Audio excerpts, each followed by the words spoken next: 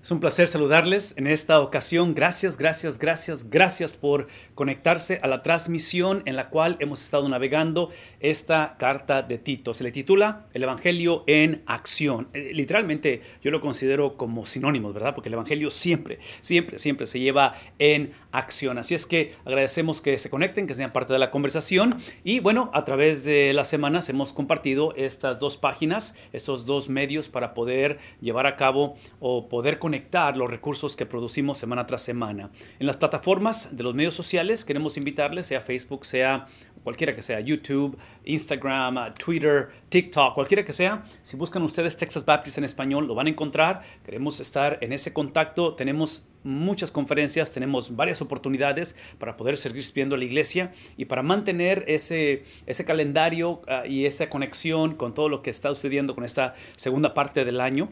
Queremos que por favor visiten estas páginas y obviamente queremos que se suscriban o que le hagan like, cualquiera que sea el caso. Con respecto a los materiales que producimos en cuestión de, otra vez, estudios exegéticos, sermones, comentarios, PowerPoint, este es el lugar para ir. Cuando ustedes van a comentariobiblicogratuito.org, tienen la opción de suscribirse para que reciban otra vez periódicamente o mensualmente esos correos electrónicos con los recursos que están ahí para con ustedes.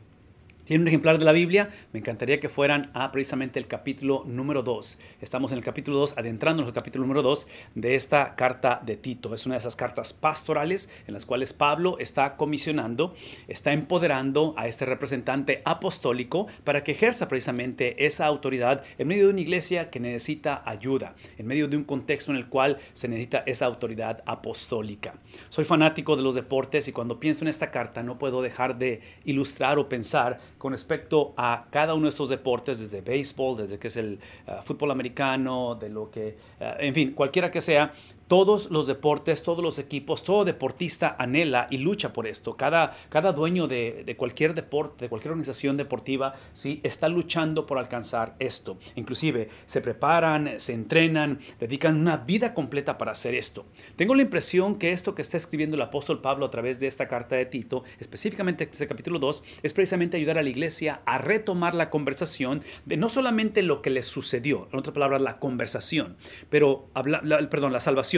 Pero esto que le sucedió en Cristo a la iglesia, al cristiano, ¿sí? Tiene un propósito, tiene una meta, tiene una razón por la cual. Y aparentemente dentro de la obra de Satanás, y lo hemos visto en el Antiguo Testamento, lo vemos en el Nuevo Testamento, 2000 años después lo vemos en nuestra generación trágicamente, que Satanás no tiene la habilidad de separarnos del amor de Dios. Pero lo que sí tiene la habilidad Satanás es de distorsionar o de negociar en nosotros, ¿sí? La razón por la cual somos salvos. A través de esa carta hemos descubierto que lo que había distraído a la iglesia de llegar o de moverse hacia esa meta, de entender el por qué eran la iglesia de Cristo, es precisamente que no solamente existía doctrina falsa o existían maestros falsos, pero no sabían que había falsedad en la iglesia. Por eso la autoridad apostólica. Entonces, la pregunta era, ¿cómo navegamos esta amenaza latente que siempre está presente dentro de la iglesia desde hace 2000 años y hoy en día? La pregunta es cómo navegamos esto, cómo entramos a esta lucha espiritual en contra de doctrina falsa. La segunda cosa que es como producto de ello,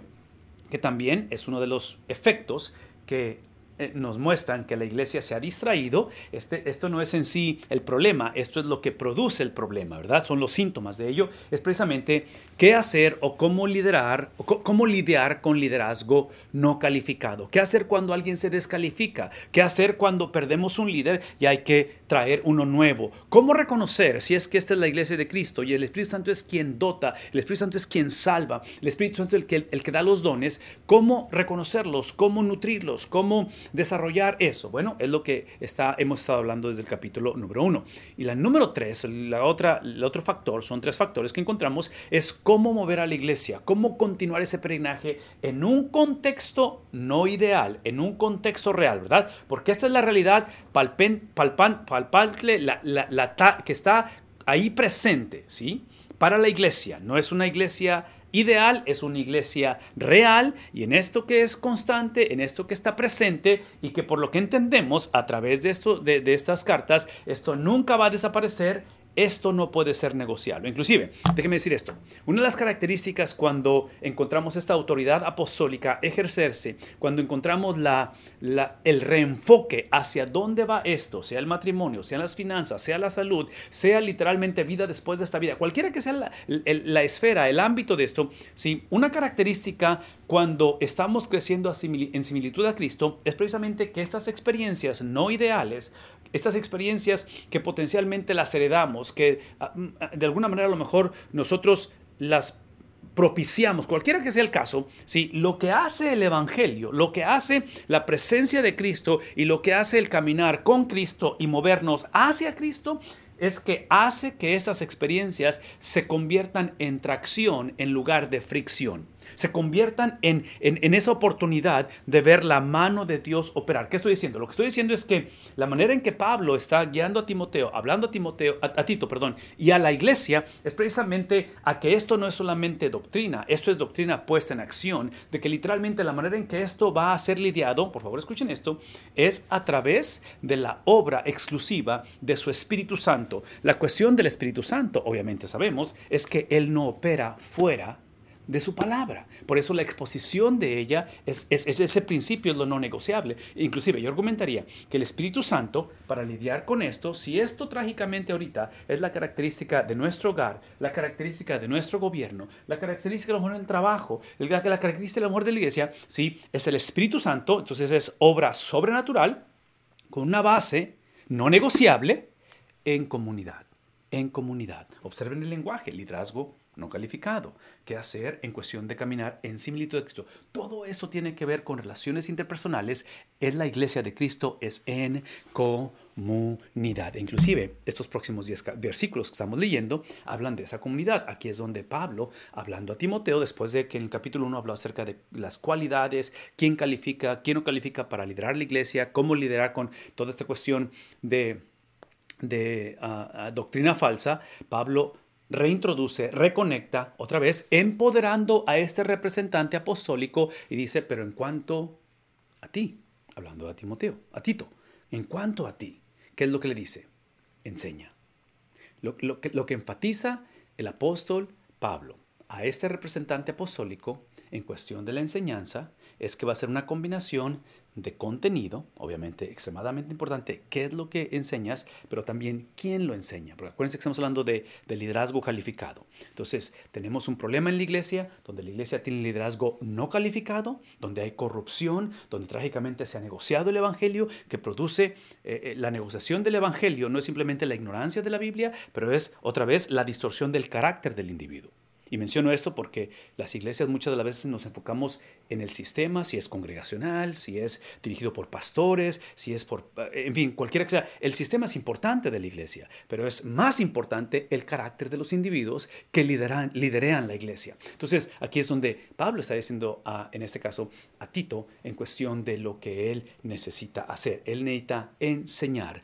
Otra vez, enseñas en un contexto no es el contexto ideal, pero es el contexto real. La pregunta es, ¿qué enseña? ¿Qué debe enseñar? Bueno, y lo hemos hablado anteriormente, para la iglesia, la constante conversación, la base de lo que se enseña, ¿sí? La palabra del Señor está basada en la palabra hecha carne. Y la palabra hecha carne es precisamente esta combinación que son las dos caras de una sola moneda. Es la persona de Cristo, la cristología, y es la obra de Cristo o la vida de Cristo, que se le llama misionología. Entonces, lo que Pablo está instando a Tito con respecto para lidiar con doctrina falsa y con liderazgo corrupto, está diciendo el apóstol Pablo, no lo personalices. Aquí la cuestión no es lo que se le llama naturaleza humana, lo cual no quita responsabilidad cuando la persona se descalifica, cuando hacemos cosas que van en contra de la persona, de la obra de Cristo. Pero observen que Pablo no está dando la fórmula mágica para simplemente que la iglesia crezca. Lo que está haciendo el apóstol Pablo es que independientemente dónde esté la iglesia, independientemente si la iglesia está consciente de dónde está, o si la iglesia está moviéndose hacia la meta, o si por alguna razón la meta ha sido negociada, cualquiera que sea el caso, lo que somos llamados a hacer, en este caso, en cuanto a ti, dice, enseña, yo argumentaría que si por alguna razón tú no eres la persona que está enseñando, exponiendo todos los días, cada semana, si tu don no es la enseñanza o la predicación, yo argumentaría es quién te enseña. Porque otra vez, la cuestión es saber quién está hablando, debajo de quién nos posicionamos, y este es el punto. Lo que queremos es predicación, enseñanza, que se enfoque no en mi persona, no en tu persona, no en nuestras personas. Sí, nosotros entramos al final, que somos la novia de Cristo, pero la novia encuentra su identidad, encuentra otra vez su meta, encuentra su esencia, la cual ha sido comprada por Cristo a través de la vida de Cristo. Entonces, el sacrificio de Cristo, la muerte de Cristo, expiatoria, esa pasión, ese fin de semana, ¿sí? Que es la persona de Cristo, la culminación de las cosas, entregando su vida, muriendo, sepultado, resucitado, todo eso va a la par, porque es una sola moneda, dos caras, con respecto a cómo vivió por 33 años. Al estar diciéndole él a ti, con respecto a ti, enseña lo que está de acuerdo con precisamente lo que trágicamente se ha olvidado, que es la sana doctrina. Si la sana doctrina es simplemente recordar que cuando trata de doctrina, se trata del carácter de Cristo. Entonces, lo que queremos es predicar, es hablar de la persona de Cristo, del sentir de Cristo, del hablar de Cristo, del pensar de Cristo, de la teología de Cristo, de lo que, en otras palabras, por favor, esto es importante. Lo último que deseamos es una iglesia, un hogar, es un matrimonio, es una relación de noviazgo donde predomine o donde tome precedencia lo que tú y yo pensamos de Cristo. Si lo que tú y yo pensamos de Cristo, lo que hacemos, cómo vivimos, qué decisiones tenemos, es importante, pero eso no es lo más importante. Era el problema de esta gente. El problema de esta gente es que su cultura, trasfondo judío o griego, su trasfondo romano, sí, tomaban precedencia sobre el carácter de Cristo. Entonces, necesitamos una generación de hombres y mujeres, lo hemos dicho anteriormente, que sepamos articular no lo que pensamos. Sí, otra vez, lo que pensamos y el pensar es extremadamente importante, pero nuestros pensamientos tienen que alinearse con los pensamientos de Cristo. Nuestras acciones tienen que ser el producto de las acciones de Cristo. Ahora, una vez más, trágicamente la iglesia está extremadamente confundida en este tiempo y hoy en día exactamente lo mismo, porque en lugar de iniciar con la persona, con la vida, con el sentir, con el hablar de Cristo, iniciamos con nosotros. O sea, hemos invertido el orden y empezamos con nuestras disciplinas, con lo que hacemos, con lo que no hacemos, con la manera en que vivimos, con mi experiencia, con mi testimonio. Sí, eso se convierte en moralismo. Entonces, cuando Pablo está diciendo a Tito que predique lo que se alinea con la sana doctrina, es obviamente el carácter de Cristo reflejado en una generación que independientemente que suceda, obviamente Pablo se cree que estas cartas son escritas al final de su peregrinar, ya ha sido encarcelado varias veces, ya ha conocido persecución, ya ha conocido un montón de experiencias, independientemente de la condición, independientemente hacia dónde va esto, independientemente si la iglesia mejora o no mejora, cualquiera que sea el caso, lo que promete el carácter de Cristo es darnos la habilidad de adorar a Cristo. Es la promesa. La promesa es que en abundancia, en carencia, independientemente si hay persecución, independientemente si hay pandemia, independientemente si vivimos o si morimos, ¿sí? Independientemente, Filipenses capítulo 1, versículo 26, habla acerca de para mí el vivir es Cristo y el morir es ¿qué cosa? Es Cristo en su totalidad, que es ganancia. Entonces el punto aquí es la habilidad de adorar a Cristo independientemente que suceda, basado ¿qué cosa? No en las circunstancias, pero el carácter de Cristo, que al final lo que deseamos es que ahora sí mi estilo de vida, tu estilo de vida, nuestro estilo de vida refleje el estilo de vida de alguien más. Esto que está aquí es el producto de conocerle a Él a nivel carácter, de adorarle a Él independientemente que suceda. Entonces produce ahora sí nuestro estilo de vida de tal manera que si lo invertimos, vean lo que pasa cuando invertimos. Cuando invertimos es cuando queremos defender nuestro moralismo, cuando pensamos que por lo que hago eso es lo que define lo que soy, cuando es a la inversa, es basado en lo que soy, es por eso lo que hago. ¿Qué estoy diciendo? Que en este caso mis pecados no me hacen pecador. ¿Sí? Porque soy pecador, es que peco. En tus palabras, mis mentiras no me hacen mentiroso. Es porque soy mentiroso, por eso es que miento. Entonces, menciono todo eso porque el moralismo, trágicamente, es lo que era parte del problema en estas iglesias hace 2000 años, lo cual siempre el enfoque está ¿en qué está el enfoque? En mi potencial y trágicamente hablamos de mi experiencia, mi testimonio. En fin, esto es lo que está pidiendo el apóstol Pablo con respecto a este líder apostólico, representante apostólico en una iglesia con disfuncionalidad, falsa doctrina, falsos maestros, liderazgo corrupto, y dice él, eso es lo que quiero que hagas. Eso es lo que significa la sana doctrina, que hables a los ancianos, los cuales deben de ser encontrados, deben de vivir de una manera sobria y de una manera digna. ¿Sí? Esta cuestión de dignidad y de ser sobrio Es aquello que define una vida de integridad, una vida de santidad, una vida de ser apartado para, ¿verdad? Porque antes estábamos apartados de Dios y a través de Cristo, a través de la persona de Cristo, a través de la obra de Cristo, de haber estado apartados de Dios, ahora estamos apartados para Dios. Entonces, el haber sido apartado para Dios fue a expensa de que Cristo tuvo que ser apartado de Dios. El que no conoció pecado, por nosotros se hizo pecado. Aquel que pidió que si era posible la copa pasara, dice la palabra de Dios que en medio de todo ello, Él entrega su vida. Ahora, todo eso lo estoy mencionando porque observen que ellos son llamados a ser sobrios y Tito está siendo comisionado para que los llame a cuentas y recuerden estos ancianos que el ser sobrio y el ser digno es una responsabilidad. Por favor, escuchen esto, es extremadamente importante. Esto es parte de la doctrina del cristianismo. Esta sobriedad y esta dignidad, por favor, escúchenlo, no es algo nato, no es algo que intrínsecamente lo tenemos. Sí, intrínsecamente nacemos exactamente lo opuesto. En lugar de ser sobrios, somos necios. En lugar de ser dignos, somos indignos porque somos enemigos de Dios. Todos nacemos separados de Dios. Pero como esto es lo que ha producido la persona y el carácter de Cristo, entonces lo que Pablo está pidiendo a estos ancianos a que sean administradores de lo que les ha sucedido. Lo que Pablo no está pidiendo, porque ese es moralismo, lo que no está pidiendo es que ellos se conviertan, que dejen de ser necios y se conviertan en sobrios, que dejen de ser indignos o corruptos y se entreguen a una vida de santidad. Eso no lo puede hacer el hombre por sí mismo, es algo que le sucede al hombre. Entonces, al saber que esta es la experiencia de lo que le sucede al hombre, eso crea responsabilidad ante aquel que lo hizo, de lo que voy a decir, responsabilidad ante aquel que nos ha traído a esa sobriedad, a ser sobrios, a ser santos o dignos, y nos ha traído y Él determina para qué lo somos. Y aquí es donde entra la relación interpersonal, de tal manera que dice Él, sean prudentes, y esto implica prudencia. Ser sanos, observen la lista, ser sanos en lugar de, ¿qué sería lo opuesto a ser sanos? Tóxico, disfuncional. Quiero que sean sanos en esto, porque ese es el problema de la iglesia. No estaban siendo prudentes, no eran dignos, causaba una relación con Dios y con el prójimo completamente disfuncional, pecaminosa, que estaba deteriorando a la iglesia. Y quiero que sean sanos en fe.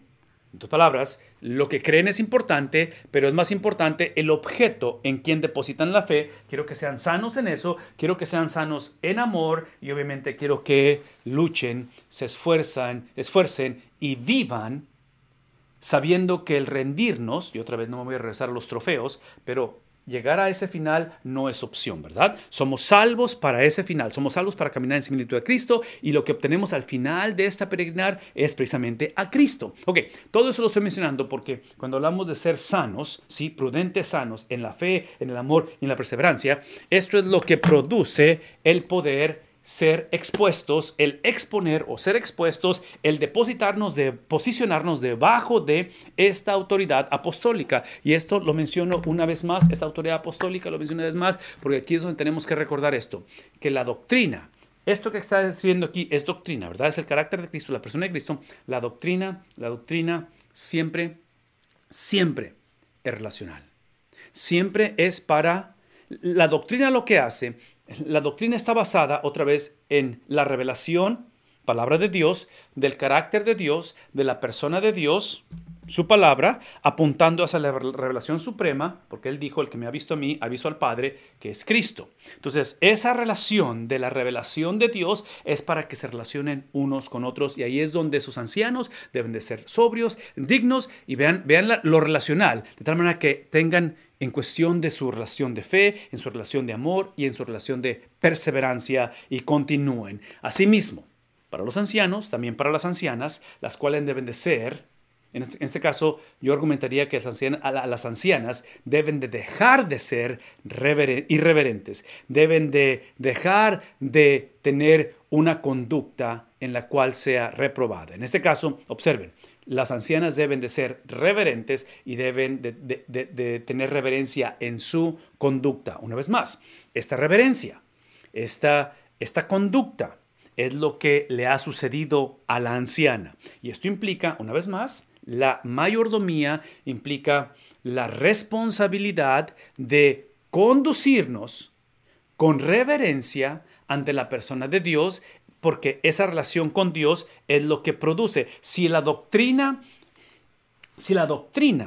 palabra escrita es la base de mi reverencia, si la palabra escrita es lo que crea y produce en mí la conducta, si esa es la base, en otras palabras, esto no es simplemente legalismo por legalismo, esto no es simplemente competencia unos con otros o simplemente un sentido de mejorar, un sentido de salir adelante. No. Esto es lo que produce la palabra de Dios. La palabra de Dios lo que hace es que me da la oportunidad de entender que mi responsabilidad es con el que me dio su palabra o con el que hizo suceder esto en mí, en cuestión de una conducta reverente en lugar de irreverente. Y otra vez es en el contexto de relaciones interpersonales. Esto es extremadamente importante porque la iglesia obviamente tenía problemas entre ellos porque tenían problemas con el Señor por la falta de doctrina, que es siempre es relacional. Versículo 3 continúa diciendo, esta conducta tiene que ser reverente.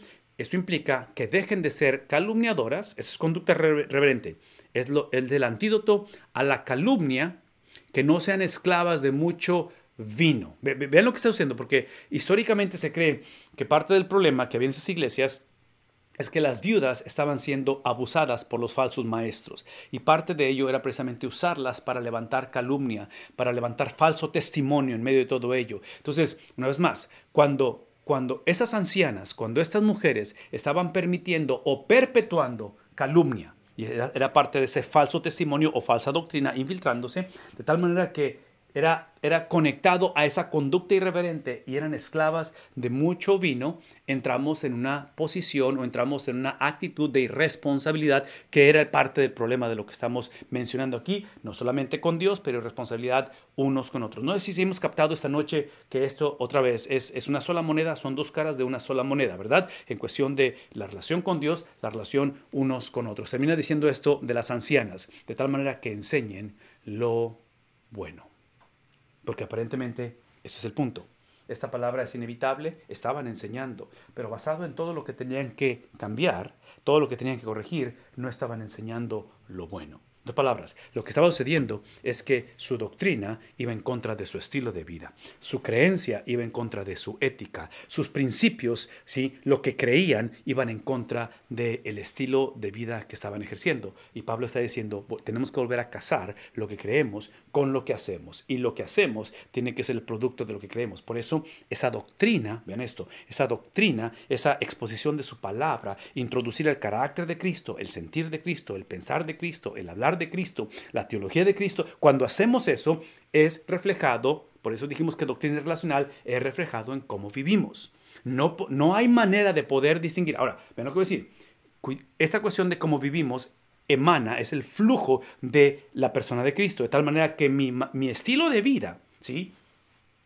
Mi estilo de vida, yo no tengo el derecho de determinar o de decir cómo va a ser y por qué va a ser. Yo no tengo el derecho de argumentar en mi mente o en mi corazón por qué he optado vivir de esta manera o pensar de esta manera o sentir de esa manera. Sí, cuando emana de la doctrina, una vez más, cuando emana de la doctrina crea las cosas, la doctrina transforma mi sentir, transforma mi mente, transforma mis sentimientos, transforma mis emociones. La doctrina es lo que hace el poder de la palabra de Dios, y ahora esa transformación que sucede no es la meta. Esa transformación es ahora a través de esa doctrina que sigue siendo introducida a través de la buena enseñanza, ¿verdad? Es introducida como un estilo de vida. No solamente crea la transformación, pero también determina para qué la transformación.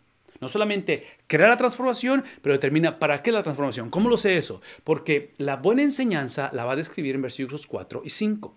La buena enseñanza, esto es lo que significa buena enseñanza, está diciendo el apóstol Pablo, porque dice que enseñen lo bueno. ¿Qué es lo bueno? Es 4 y 5, porque en el 4 dice que enseñen a las jóvenes, las ancianas, a las jóvenes a que amen a sus maridos y a que amen a sus hijos. Entonces, otra vez, lo que estás perdiendo, cuando la doctrina del Señor, cuando la exposición de su palabra es genuina, cuando la exposición de su palabra es continua, cuando la exposición de su palabra se convierte en el antídoto a falsa enseñanza y a liderazgo corrupto, cuando su palabra es el punto de partida, no lo que pensamos, no lo que nos sucede, no mi testimonio, no como fui enseñado, cuando eso es lo que se produce, vean lo que voy a decir, es que se cierra, se clausura el espacio entre lo que Cristo dice y lo que significan las palabras de Cristo. Es lo que está haciendo el apóstol Pablo. Está cerrando eso porque está diciendo, enseñen lo bueno. Eso es lo que significa, que enseñen a las jóvenes que amen a sus maridos y que amen a sus hijos. Aparentemente será un problema dentro de la iglesia en ese tiempo. De tal manera, vean el punto. Esta cuestión de amar a los esposos y amar a los hijos no es porque tienen que amarlos, es porque pueden, es el privilegio que tienen. Y aquí está el punto, este es el punto. Es la cuestión de entender que a nivel doctrina, a nivel de enseñanza de la Biblia, el panorama total de esto es que la salvación es exclusivamente a través de la palabra hecha carne, que es Cristo Jesús. Cristo es la encarnación, Cristo es la expresión, ¿verdad?, de lo que Dios ha dicho. En Él se cumple todo eso. Pero ese mismo Cristo, ¿sí?, y esa es la razón por qué está determinando esto, ¿sí?, es aquel que ha salvado a hombres y mujeres, a ancianas y a jóvenes, ¿sí?, para la palabra escrita, para la instrucción apostólica, en este caso el apóstol Pablo a través de Tito, para la iglesia, pero esa instrucción es reflejada para la salud de la iglesia. Entonces sueñen conmigo con iglesia, sueñen conmigo con el núcleo familiar, donde el núcleo familiar es saludable por la transformación que ha habido a través de Cristo. Y esto es importante recalcar, ¿sí? Esto no es el antídoto a una familia disfuncional. El antídoto a la disfuncionalidad, el antídoto a la falta de amor en el matrimonio, el antídoto a hogares fragmentados, el antídoto es Cristo. Lo que Pablo está hablando es qué significa ahora que Cristo ha llegado al hogar. ¿Qué significa ahora que en una relación interpersonal de ancianas con jóvenes, de ancianos con jóvenes, qué significa ello? Significa que en el núcleo familiar tenemos que enseñarnos unos a otros a amar, en este caso a nuestros cónyuges, y fortalecer, tener la salud del hogar que refleja la salud de la iglesia, literalmente basado en la palabra escrita. A ser prudentes, esto es lo que quiere que enseñen las ancianas a las jóvenes, a ser prudentes, a ser puras, hacendosas en el hogar, amables, sujetas a sus maridos, para que la palabra de Dios no sea, otra vez, el problema de la falsa doctrina, estaba siendo blasfemada. Ahora, yo sé que esas son palabras un poquito difíciles de procesar, sobre todo en nuestra cultura, sobre todo en una generación en la cual estamos buscando esa igualdad, el famoso hashtag #MeTooMovement por la cuestión del abuso que ha habido, lo cual es una realidad, en la cuestión del abuso que ha habido a través de los años y también del abuso que se ha permitido, pero aquí está el punto, aquí está el punto. La pregunta que tenemos que hacernos con respecto a todo esto, otra vez, regresando a lo que está instruyendo, que sean prudentes o que dejen de ser, que dejen de ser imprudentes, que vivan en esa pureza, hablando la imagen de Cristo, santificando a la iglesia y purificándola a través del lavamiento, hablamos en la carta de los Efesios, ¿sí? Y se hacendosas en el hogar, otra vez es el núcleo familiar, y luego habla acerca de ser sujetas, ese es el punto, el punto, el punto. El punto aquí es de que una vez más, esta doctrina se lleva a cabo en el contexto de relaciones interpersonales. ¿Okay? Simplemente, y otra vez, no estoy diciendo que, porque aquí yo sé que hay un poquito de controversia en cuestión de esa sujeción al marido y de que igualdad o que si el marido no es cristiano se abusa. Aquí está el punto. Como no estamos hablando del hogar, estamos hablando de la palabra de Dios expresada en el hogar, ¿sí? Entonces el hogar es importante, pero su base es la palabra. Por eso es que hemos dicho que la doctrina es relacional. Es en el contexto de relaciones. Vean esto, es que esta cuestión que estamos reflejando aquí, esto no es la meta, ese es el vehículo hacia la meta. ¿Recuerdan los trofeos? Sí, la meta es entender que al ser salvos por Cristo, para obedecer a Cristo, para la salud de otros, para la salud de la iglesia, sí, es en el contexto de que ese es el vehículo que Él va a usar para santificarnos. ¿Qué estoy diciendo? Estoy mencionando esto nada más para entender de que la justificación, ser salvos por Cristo, es ser salvos para ser santificados o para caminar en similitud de Cristo. Al principio hablamos de tres cosas que eran los trofeos o la meta. Era lidiar con doctrina falsa, cómo escoger o cómo navegar, en este caso, liderazgo calificado, y hablamos de lo último, que era la iglesia moviéndose en similitud a Cristo. Entonces, la manera en que la iglesia se mueve en similitud a Cristo, y esta es una experiencia corporal, inicia de una manera personal, pero se refleja de una manera corporal, es que la iglesia tiene que entender, y otra vez, aquí es donde entra la doctrina, es que doctrinalmente, no estoy hablando de cómo se siente la iglesia, no estoy hablando de que si la iglesia está viviendo como tal, porque es obvio que la iglesia somos fluctuantes, ¿verdad? Pero independientemente, desde la perspectiva legal, es que la iglesia tiene que confesar que la justificación es literalmente la perfección de Cristo transferida, es la perfección de Cristo imputada, es la perfección de Cristo aplicada a la iglesia. Entonces somos hechos, somos posicionados. Dice Pablo en Romanos, donde habla de que no hay condenación para los que estamos posicionados en Cristo, pero somos posicionados para poseer a Cristo. Y todo eso lo estoy mencionando doctrinalmente porque es reflejado en cómo vivimos. De tal manera que, dice él, asimismo, exhorta a los jóvenes a que sean prudentes. Ya exhortó a los ancianos, ya exhortó a las ancianas para que exhorten o para que mentoren o para que disciplinen a las jóvenes, pero ahora los jóvenes necesitan ser mentoreados, necesitan ser discipulados, de tal manera que sean prudentes. Una vez más, aparentemente estaban batallando con eso, con la prudencia, con el ser sabios, con el poder ejercer la mente de Cristo que ha sido transferida a ellos, la mente de Cristo que ha sido otra vez acreditada, es lo que Cristo transfirió, lo que Cristo entregó. Esta palabra de justificación es precisamente esa transferencia. Cristo ya lo hizo cuando la persona viene a Cristo. Sí, es mi pecado transferido a Él y es su justicia o su perfección transferida a nosotros. Entonces, aparentemente, estos jóvenes no están ejerciendo lo que ya está en ellos. Y es la cuestión de la prudencia. De tal manera que dice, muéstrate en todo. Pablo a Tito, muéstrate en todo como ejemplo de buenas obras. En todo lo que hagas, que tu estilo de vida sea el reflejo de tu esencia. Que en este caso, una vez más, este estilo de vida, cuando hablamos de buenas obras, es entender que las buenas obras, la santificación, el caminar en similitud a Cristo, es la razón por la cual fui justificado. Por favor, escuchen esto, porque ese es el problema hace 2000 años, el problema de hoy en día. El problema que había en la iglesia hace 2000 años y existe hoy en día es que esto lo sobreenfatizamos de tal manera que queremos que la gente acepte a Cristo, que se bautice, que acepte a Cristo, se bautice, pero predicamos un evangelio donde vemos esto como la meta, número uno, que es un problema, o lo que produce cuando vemos la salvación del hombre como la meta es dejarle al hombre, dejar a la deriva, dejar a criterio de cada quien determinar para qué es salvo. Entonces, es obvio que la mayoría, si no es que todos, reconocemos cómo es que somos salvos. Somos salvos por la palabra hecha carne que es Cristo, pero la pregunta no es si somos salvos o cómo fuimos salvos, que es importante y espero que la podamos articular y responder a esa pregunta. Pero la pregunta es, ¿para qué soy salvo? Y en este caso, estos jóvenes estaban batallando porque querían vivir vidas imprudentes siendo parte de la iglesia. Y ese es el producto: imprudencia, falta de sabiduría, falta de la mente de Cristo en nuestra generación de jóvenes, de niños, de ancianos, que profesamos fe en Jesús. Es el producto no de que no seamos salvos, es el producto de que tenemos o queremos ejercer autonomía en decir, ¿para qué soy salvo? En fin, aquí es donde simplemente dice él, tienes que asegurarte que tú modelas otra vez los trofeos, o sea, la razón, la meta, hacia dónde va esto. Es por eso que regresamos a la cuestión donde está especificando que la doctrina, lo que sabes, lo que te he enseñado, Tito, la autoridad con la cual tú estás hablando es una autoridad de la cual ha sido depositada en ti.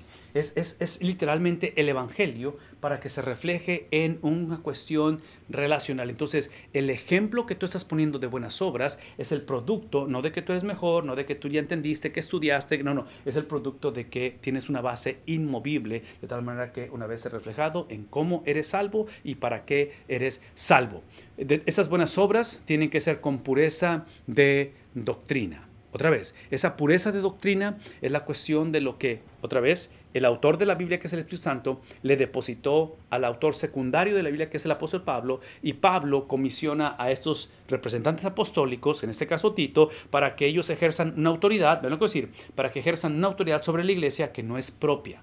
Es la autoridad de alguien más depositada en ellos para que la ejerzan. Es lo mismo que pasa en el hogar, es lo mismo que pasa en la iglesia, en el gobierno. Todos sin excepción tenemos autoridad limitada. El único que tiene autoridad suprema es precisamente Cristo. Entonces, cuando Pablo dice que estas buenas obras sean con la pureza de doctrina, es que actuar, ¿sí? esta vida sobria, o esta vida en la cual pueda vivirse con esa sabiduría de parte de Dios, esté basado en la doctrina, de tal manera que en este caso el dominio que Tito debe de ejercer en la iglesia como líder, como representante apostólico, es a través de una sumisión. En otras palabras, lo que está diciendo es esto, y eso es extremadamente importante. Es más, Pablo está asegurando, porque es un representante apostólico, Tito lo es, ante la iglesia, es de que está diciendo, tus obras deben de reflejar lo que te he enseñado. Es el punto. Tus obras, la manera en que vives, que es el reflejo de lo que piensas, y lo que piensas y lo que haces es el reflejo de lo que eres. Entonces, tu esencia, reflejado en pensamiento y reflejado en acción, ¿sí? Tu estilo de vida es el producto de lo que te he enseñado. En otras palabras, estamos hablando de que ahora, en la medida en que tú te has sometido a mi enseñanza, es en la medida en que tú vas a poder ejercerlo. Una vez más, vean lo que voy a decir. Hablando de noviazgo, hablando de relaciones interpersonales. Es bien difícil ver noviazgos donde la persona está viendo a la otra persona que no está ejerciendo, ¿sí?, su dominio en la manera en que se ha sometido a la predicación apostólica, a la enseñanza de los apóstoles, y trágicamente, si esto es descartado, si esto es anulado, vamos a tener soberbia, vamos a tener el problema que ven esas iglesias. Entonces necesitamos hombres y mujeres que ejerzan dominio en la iglesia, dominio propio, dominio en sus responsabilidades, sea del hogar, sea del trabajo, sea en el gobierno, sea donde sea, pero es un dominio siempre, siempre, siempre a través de... Entonces la pregunta no es si vamos a ejercer, la pregunta no es si Dios te ha confiado tiempo, si te ha confiado salud, si te ha confiado autoridad, si te ha confiado dominio. Esa no es la pregunta, es obvio que Él nos ha confiado eso. La pregunta es si eso que nos ha confiado lo estamos ejerciendo o lo estamos administrando debajo de sumisión. ¿Y sumisión a qué? Una vez más, sumisión a la pureza de doctrina, sumisión a lo que los apóstoles han instruido o dicho, de tal manera que termina diciendo ahí que lo haga con dignidad. Esta cuestión de dignidad, una vez más, quiero que hagas esto basado en lo que te he enseñado, lo hagas con la cuestión de fidelidad, lo cual en tu diario vivir, Tito, quiero que vivas debajo de mi enseñanza, de tal manera que diariamente declares lucha contra el pecado y te comprometes diariamente a practicar la obediencia a lo que te he enseñado, con palabra sana. Vean lo que significa, con palabra sana e irreprochable, a fin de que el adversario, ese es el propósito, quiero que hables, quiero que se hablen, quiero que prediques, quiero que enseñes palabra sana e irreprochable, porque otra vez está combatiendo doctrina falsa que hay en la iglesia, ¿verdad? Lo cual es palabra no sana, doctrina falsa, y es palabra reprochable, es palabra no aceptable, ¿verdad? Entonces, Pablo está diciendo, tu conducta tiene que estar debajo de mi enseñanza, reflejada literalmente, otra vez, en un compromiso diario de declarar guerra al pecado y de obedecer lo que el Señor nos ha enseñado. Pero aquí es el punto. Ahora es con palabra sana e irreprochable, la cual, es el punto, es de que el propósito de ello es que el adversario se avergüence al no tener nada malo que decir contra nosotros. El adversario ya estaba presente, no era algo que estaba por venir, no eran luchas que estaban más adelante, estaba presente, y aquí es donde el apóstol Pablo está trayendo, está recordando, ¿sí? Este versículo 8, está recordando hacia dónde va esto. Hacia dónde va esto es que nuestra lucha no es contra carne ni sangre, nuestra lucha no es contra el líder o contra la esposa o contra el nieto. Si la lucha que tenemos es que conforme hablamos, conforme nos conducimos con palabra sana, ¿qué es la palabra sana? Pues una vez más, palabra sana es la palabra escrita, expresada, que apunta, ven esto, palabra sana es la palabra escrita que apunta hacia la doxología. La doctrina me da la habilidad de que en medio de adversidad, que es lo que dice aquí al final, ¿verdad? En medio de adversidad tengo la habilidad de adorar. Una vez más, la doctrina me da la habilidad no de cambiar la adversidad. La doctrina no me garantiza que esto va a minimizar o desaparecer. La doctrina no me garantiza que las cosas van a ser como yo digo.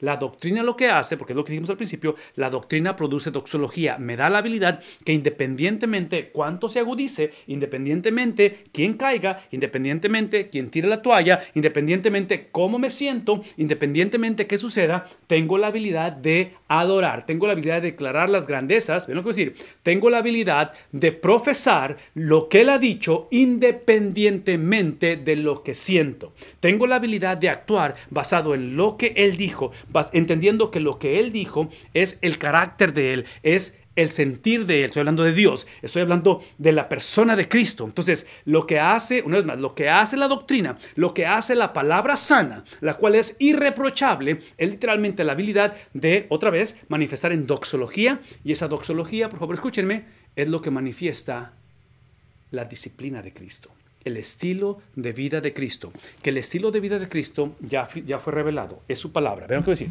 El estilo de vida de Cristo es aquello que está basado en su palabra, está basado en el empoderamiento de su Espíritu Santo en un contexto de comunidad.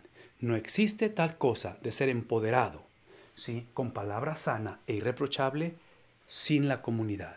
No existe tal cosa, porque este libro es relacional. Doctrina es relacional. Doctrina es para literalmente actuar en dominio, porque estoy debajo, a través de sumisión. Me someto a lo que Él ha dicho, independientemente de lo que pienso. Me someto a lo que Él estableció, independientemente de qué me hicieron, qué he hecho o hacia dónde va esto. En fin, esto concluye de esta manera.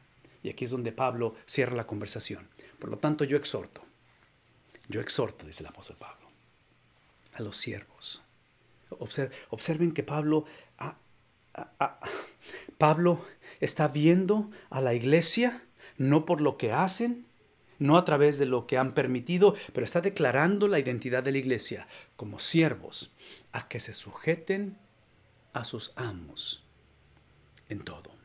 Se ha movido de relación de ancianos con jóvenes, de ancianas con jóvenes damas, en el contexto de hogar. Ahora está hablando de estos siervos en cuestión de sus trabajos, con los amos. Dice, quiero que se sujeten en todo, que sean complacientes y que no estén contradiciendo. Si hay un siervo el cual fue sufriente, hay un siervo en la palabra de Dios que apuntan todas las cosas hacia él. Y este siervo voluntariamente es el que se va a someter a todas estas cosas. Es el siervo que va a existir para complacer. Es el siervo que va a enmudecer y que no va a abrir su boca al estar enfrentando como oveja delante de sus trasquiladores. Menciono todo esto porque en el versículo 10 dice, no defraudando. El siervo no defraude. El siervo no abuse, el siervo no lleve calumnia, ni haga cosas indecentes e inmorales, sino mostrando toda buena fe. En lugar de vivir una vida corrupta, vive una vida de integridad que manifieste lo que crees, de tal manera para que adornen la doctrina de Dios, el cual, este título de Salvador, es el mismo que la descripción que se le daba a los césares, porque ellos se creían salvadores, se creían dioses, es un término de deidad, pero le pertenece solamente a Cristo. Entonces dice la palabra de Dios, no defraudando, sino mostrando toda buena fe. Hace 2000 años fue precisamente Cristo el cual tomó nuestro lugar y se hizo responsable de nuestro fraude. Se hizo responsable de nuestra traición. Se hizo responsable de aquello que nosotros hicimos. La palabra en inglés es counterfeit, aquello que falsificamos, aquello de lo cual trágicamente, voluntariamente no nos importó. Literalmente caminamos en dirección opuesta al Señor. De tal manera que Cristo toma nuestro lugar y Cristo se convierte en un fraude, en el sentido de que Él asume nuestra responsabilidad como si Él hubiera cometido ese pecado. Es por eso que esa noche que Cristo va a ser entregado, esa noche que Cristo va a ser enjuiciado ilegalmente, esa noche que va a ser torturado y eventualmente puesto en un madero, Cristo se convierte en la acumulación más grande, más obscena y más grotesca precisamente de ese fraude, de esa cuestión de inmoralidad, de esa cuestión de rebeldía ante el Señor. De tal manera que ese dolor, ese siervo sufriente, Él mostró en su dolor, mostró lo que es la buena fe.